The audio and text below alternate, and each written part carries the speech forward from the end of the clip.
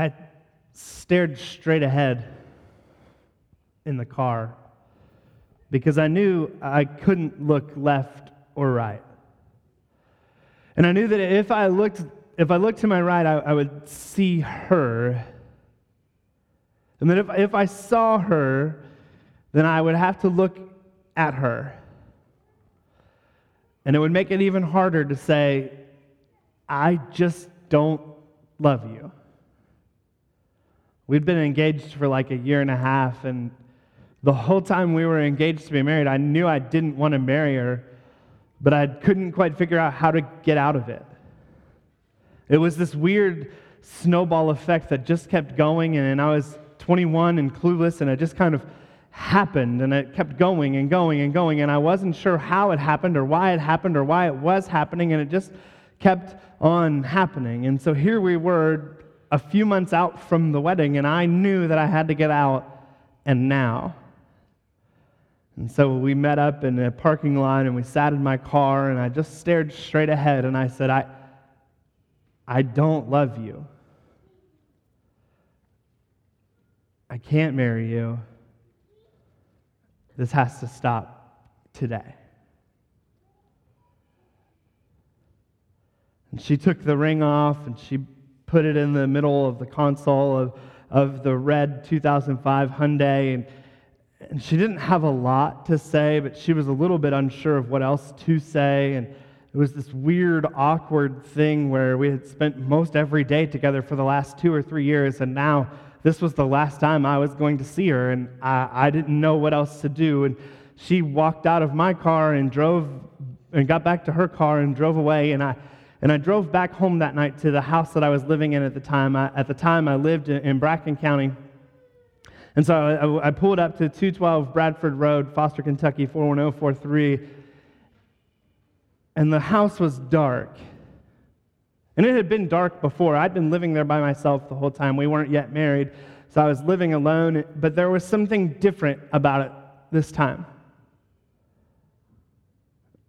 I walked into a dark house by myself. And I didn't turn any lights on because I just didn't feel like it. And as I walked into the dark house this one time, and I couldn't quite describe it. And as the days rolled on, I started to feel oddly lonely.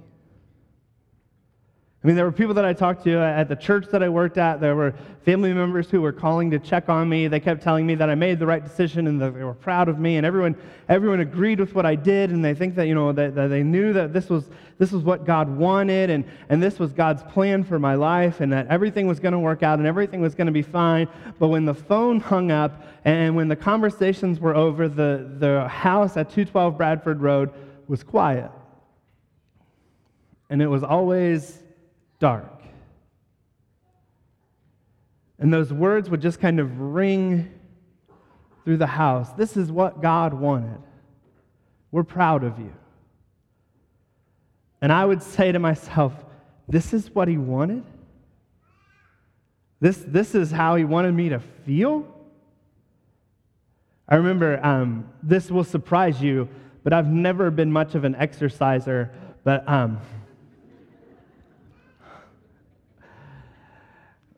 but I had to dig through a few boxes to find what might be the closest thing I had at the time to running shoes. And I put on running shoes, and I decided to go running. And in Bracken County, there's no place to actually run. And so I just was running on the country road that I lived on. And about a mile away from my house, maybe a tenth of a mile, I'm not sure. It felt like forever. Was the church that I was working at. And I knew where the hide key was. And I got there, and I had to stop because I wasn't exercising anymore. And it was dark in the church. And I unlocked the door and I walked in, and I didn't want to turn the lights on because it was dark. And I walked up to the front row of the sanctuary, and I'd been in that office 100 times. I'd been in the building 1,000 times. And I sat in the front row and I said, so this is what you wanted, huh? And it had been like a month at that point. And I was sick of listening to talk radio so that I could hear voices other than my own. And I was pretty tired of people calling to check on me. But I was alone, and I was bored. And I said, so this is how this is going to go from now on. This was the plan. This is it. And it was dark. And I cried. Because in that moment of that darkness, in that moment of that loneliness, I started to think, maybe this is all there is. Maybe this is the end of the plan. And I started to shout, where are you? Where are you? And I wanted God to boom out from the speakers or to come up behind me or any of those things and say, here I am, this is the answer. But in that moment, the words just kind of hung in the stillness of the room. And there I sat just crying out, where are you? Where?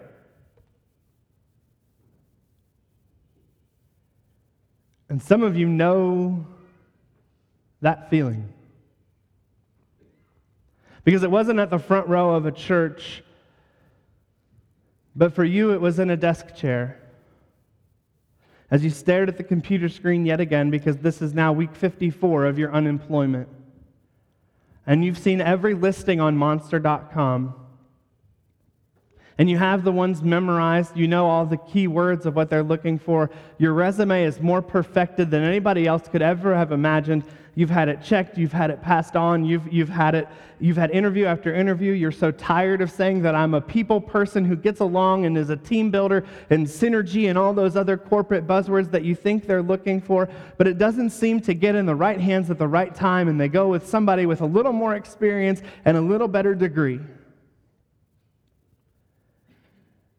And so you know that feeling of saying, where are you? Because come next Monday, when everybody else settles back down and the rest of the world goes back to normal, normal for you will be Monster.com.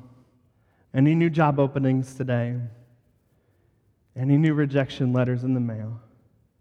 And your spouse has been supportive, but the tension is building because the savings account has been dwindling. And you're not sure what else you guys are going to do at this point, but you have to do something.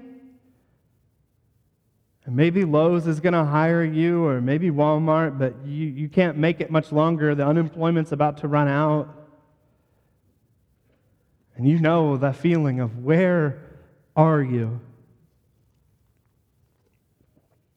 Maybe you know where are you because this is the third Christmas in a row that your house has been dark. It's been dark because you haven't bothered putting up the Christmas tree since they were gone.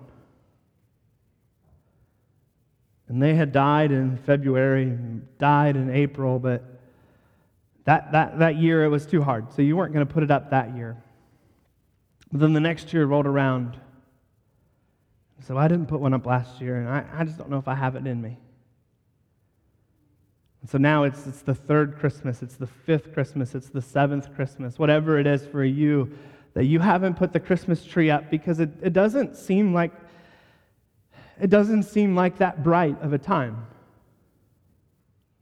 There's not really a need for light when everything else seems so dark. And so when you pull into your house and your neighbors have all the lights up, and when you pull into a house and you remember that there's not a tree in the window, there's not any candles, there's not any inflatables in the yard, there's nothing like there used to be, and that moment comes when you walk in the door and you drop your keys on the counter, that's that moment every night when you say, yeah, this was the plan? Where are you? Because it's pretty dark in my house. It's pretty dark where I live.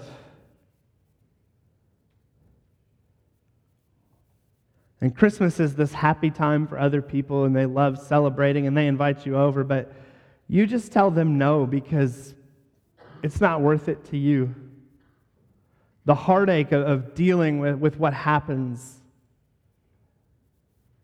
And the grief that comes from remembering that there's one less present under the tree is something you can't handle. And so you just say, where are you? Maybe for you, Christmas is hard because it was hard to walk in this room today. It was hard to walk in this room today because you're carrying a secret that you hope nobody finds out. And you're carrying a secret that you hope nobody finds out for the next 24 to 48 hours until you can get back home. And once you get back home, you can get back into your routine and doing your thing. But you had to come home for Christmas. You had to come back to see mom and dad, grandma and grandpa, and you've got to hide the secret for the next 24 or 48 hours. And so you're here right now, and you're thinking, and you're like, I don't know if I can make it. Maybe that secret is an addiction. Maybe that secret is a life. I don't know what that secret is for you. But that secret is going to cause you to lay awake tonight in the bed that you laid in when you were a kid. And that secret is going to cause you to tomorrow at some point think, I just need to go outside for just a little while. I can't handle any more of this family togetherness. And whatever point it comes to for you, is there going to come a point where you start to walk by yourself or you start to lay awake by yourself and you find yourself saying, yeah? Where are you? Where are you? Right? I mean, my family tells me that there's a God. They're celebrating this God at Christmas, but well, I don't know if I'm buying it. And so you know that darkness. Maybe you know that darkness every night when you go to bed because you lay awake. And you lay awake because the person lying next to you is your darkness. And as soon as I started talking about breaking off an engagement, you thought, I would give anything to go back and have done the same. But here we are 30, 40, 50 years down the road. And we can't break it off now. We're married. We can't get divorced. We've got grandkids. We can't get divorced. It's too complicated. We can't figure this out. Our marriage really can't be saved. We're really just cellmates at this point. And so you lay awake while they're snoring on their side of the bed. You don't even bother to elbow them to wake up because you don't even want to talk to them. And you just lay awake and you think in your mind, where are you? Where are you? Is this the union? Is this the promise that you gave to me that this would be what no man could take apart? And I just wish somebody would, God, because this is misery. This is the darkness that everyone else doesn't seem to know, but I know. Maybe for you, that darkness is the parenthood that no one else seems to hate but you. And being a parent is a miserable life for you because your kids are bad. And everyone else calls their kids a blessing, and you think, are they 18 yet? Maybe for you, you heard about somebody on unemployment, and you think, I'd give anything for a week off because my job is ruining me. Maybe your darkness is every time you walk in here because you've been hurt by the church too many times. Maybe your darkness is not that you're addicted, but somebody in your family's addicted. And it's turned your world upside down. I don't know, but I know that there are not a person in this room who doesn't know darkness. And nobody wants to talk about darkness at Christmas time. Nobody wants to talk about it because it's not merry and bright. Because that's not what Hark the Herald Angels sing. And that's what I love about Christmas.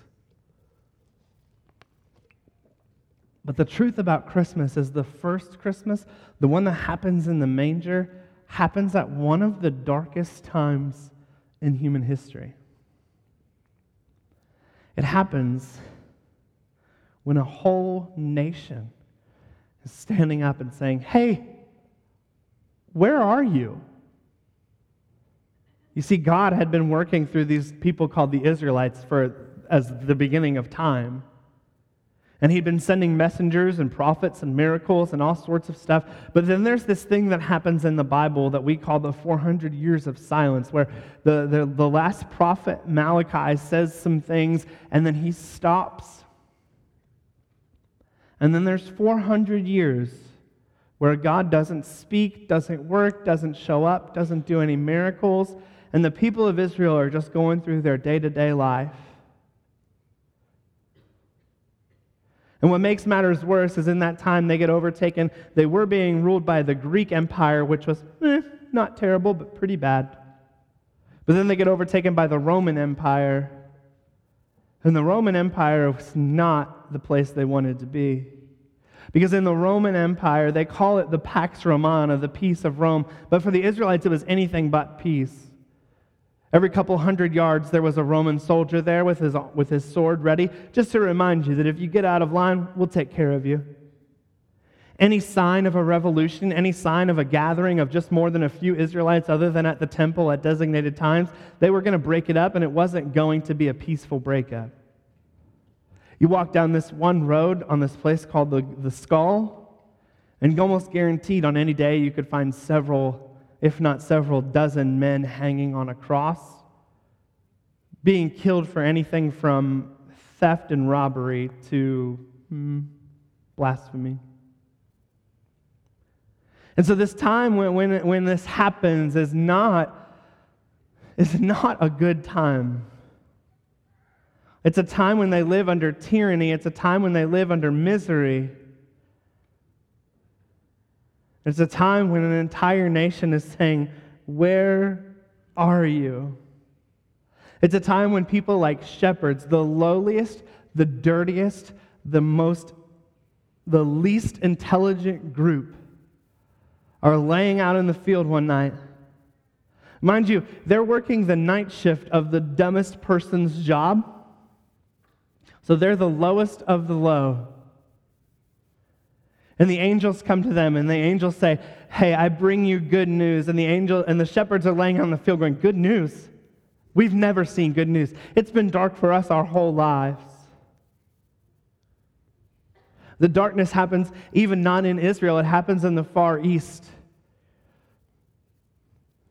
Because there are some guys who have a lot of money, who have a lot of clout, but who realize that there's something more.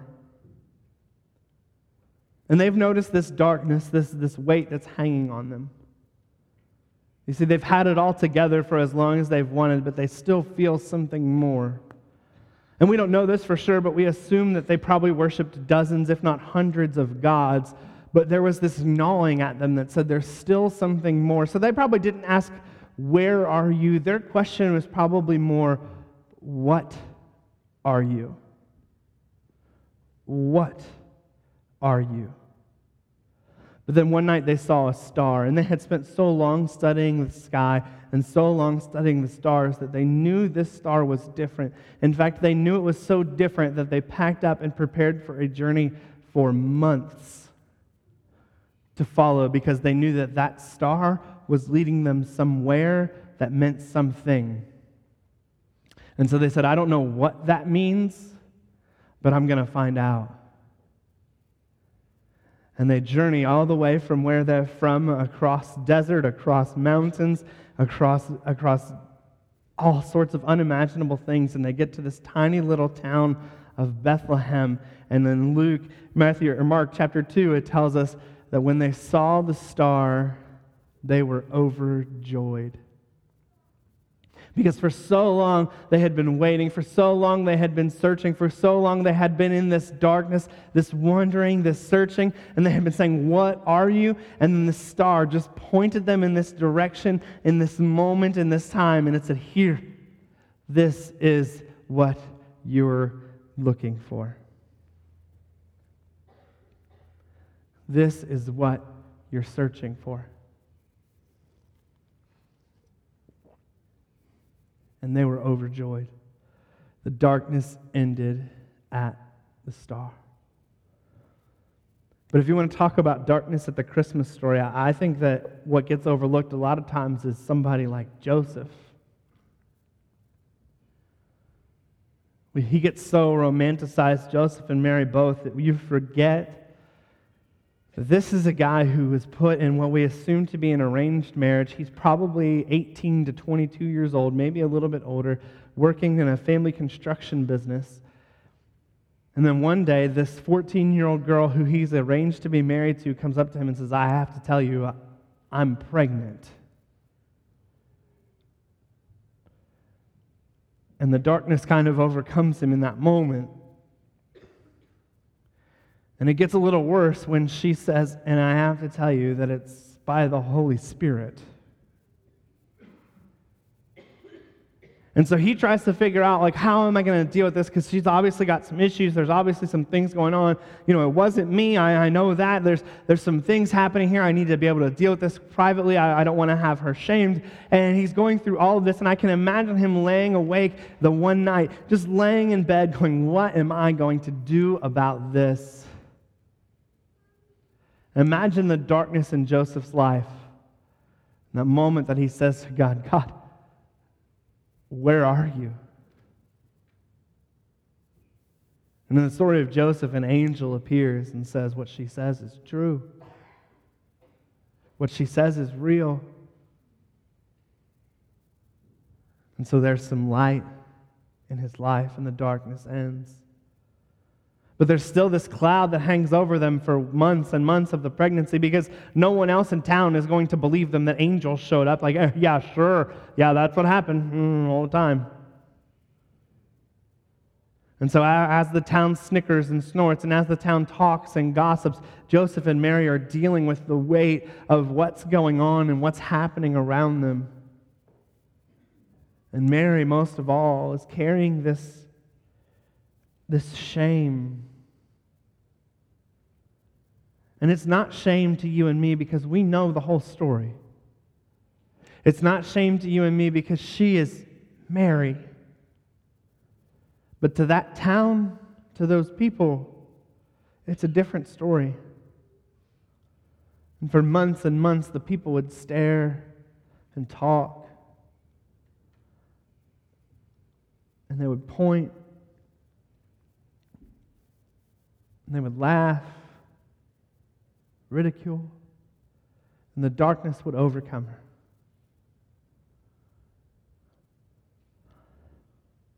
But then one night,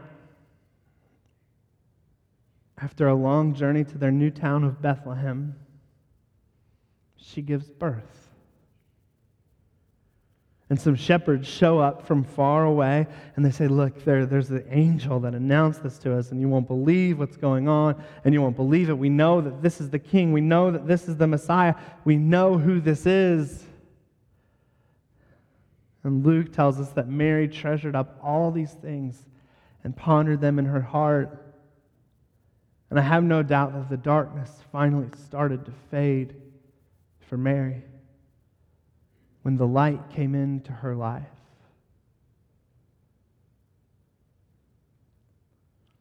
There's another lady in this story that gets overlooked, but might be one of the best parts of this story. There's a lady named Anna. And Anna is 84 years old when this story happens. And in typical Middle Eastern culture in this time, she probably had been married when she was about 13 or 14. And all that Luke tells us is that she was married for 7 years. So we'd assume that about age 21, her husband died. And then, Luke tells us, she spent the rest of her life in the temple waiting and praying for the Messiah. So at age 21, Anna loses her husband. She then dedicates the next 63 years of her life to spending time in the temple, waiting, praying, fasting, hoping, spending moments in this darkness saying, God, where are you? You see, the promise to end this darkness, The promise to end all of the devastation, the promise to end this hopelessness was God's promise of the Messiah. And Anna had spent 63 years alone in the temple, fasting, waiting, praying. God, where are you? Where is your promise? And then a few days after Jesus is born, Mary and Joseph bring Jesus to the temple, as was the custom of their day. And coming up to them at that very moment, this is the story of Anna in Luke chapter 2. Coming up to them at that very moment, she gave thanks to God and spoke about the child to all who were looking forward to the redemption of Jerusalem. She had waited 63 years and had prayed and had hoped and had begged God, had pleaded with God, had hoped, had just waited and hoped for everything else amongst any other way. Is there any chance that the Messiah could come, that the darkness could end, that the light could finally come into the world? Please, every day, 365 days a year for 63 some years, Anna waited and prayed, God, end this darkness.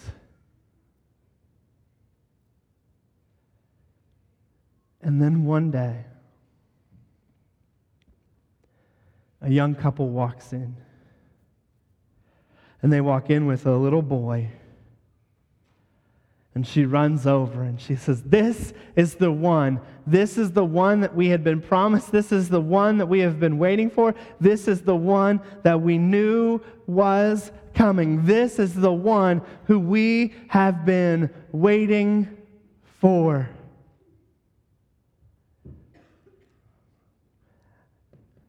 And everyone went,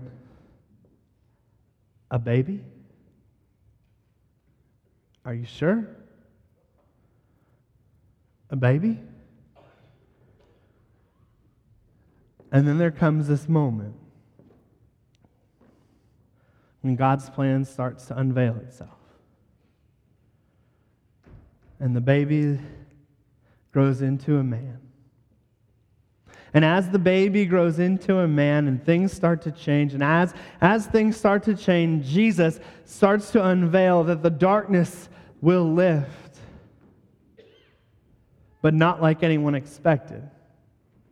You see, people of Israel, their whole life had expected the darkness to lift by someone coming and taking a sword and overthrowing Rome and giving Israel its own king forever and giving it everything it had ever wanted all the time, forever and ever, and everything good and fine and perfect and everything would just be okay. But instead, what happened is something totally different. You see, the darkness came one more time. The darkness came one day when that baby was about 30 years old. And that baby was nailed to a cross. And in the middle of the day, that baby was on that road called Golgotha, where dozens and hundreds of other men like him had been nailed to a cross by that dark Roman Empire. And other men just like him had been killed for crimes that seemed so insignificant, but were so brutally killed anyway. And in that moment,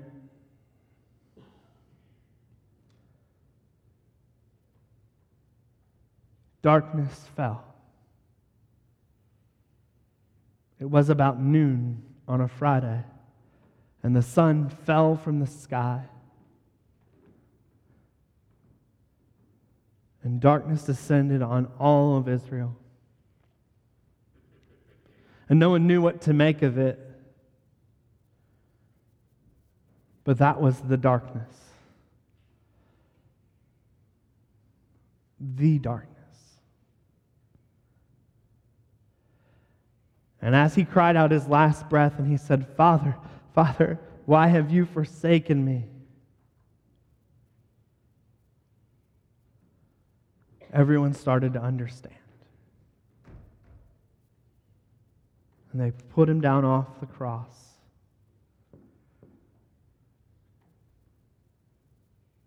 And everyone started to put everything together.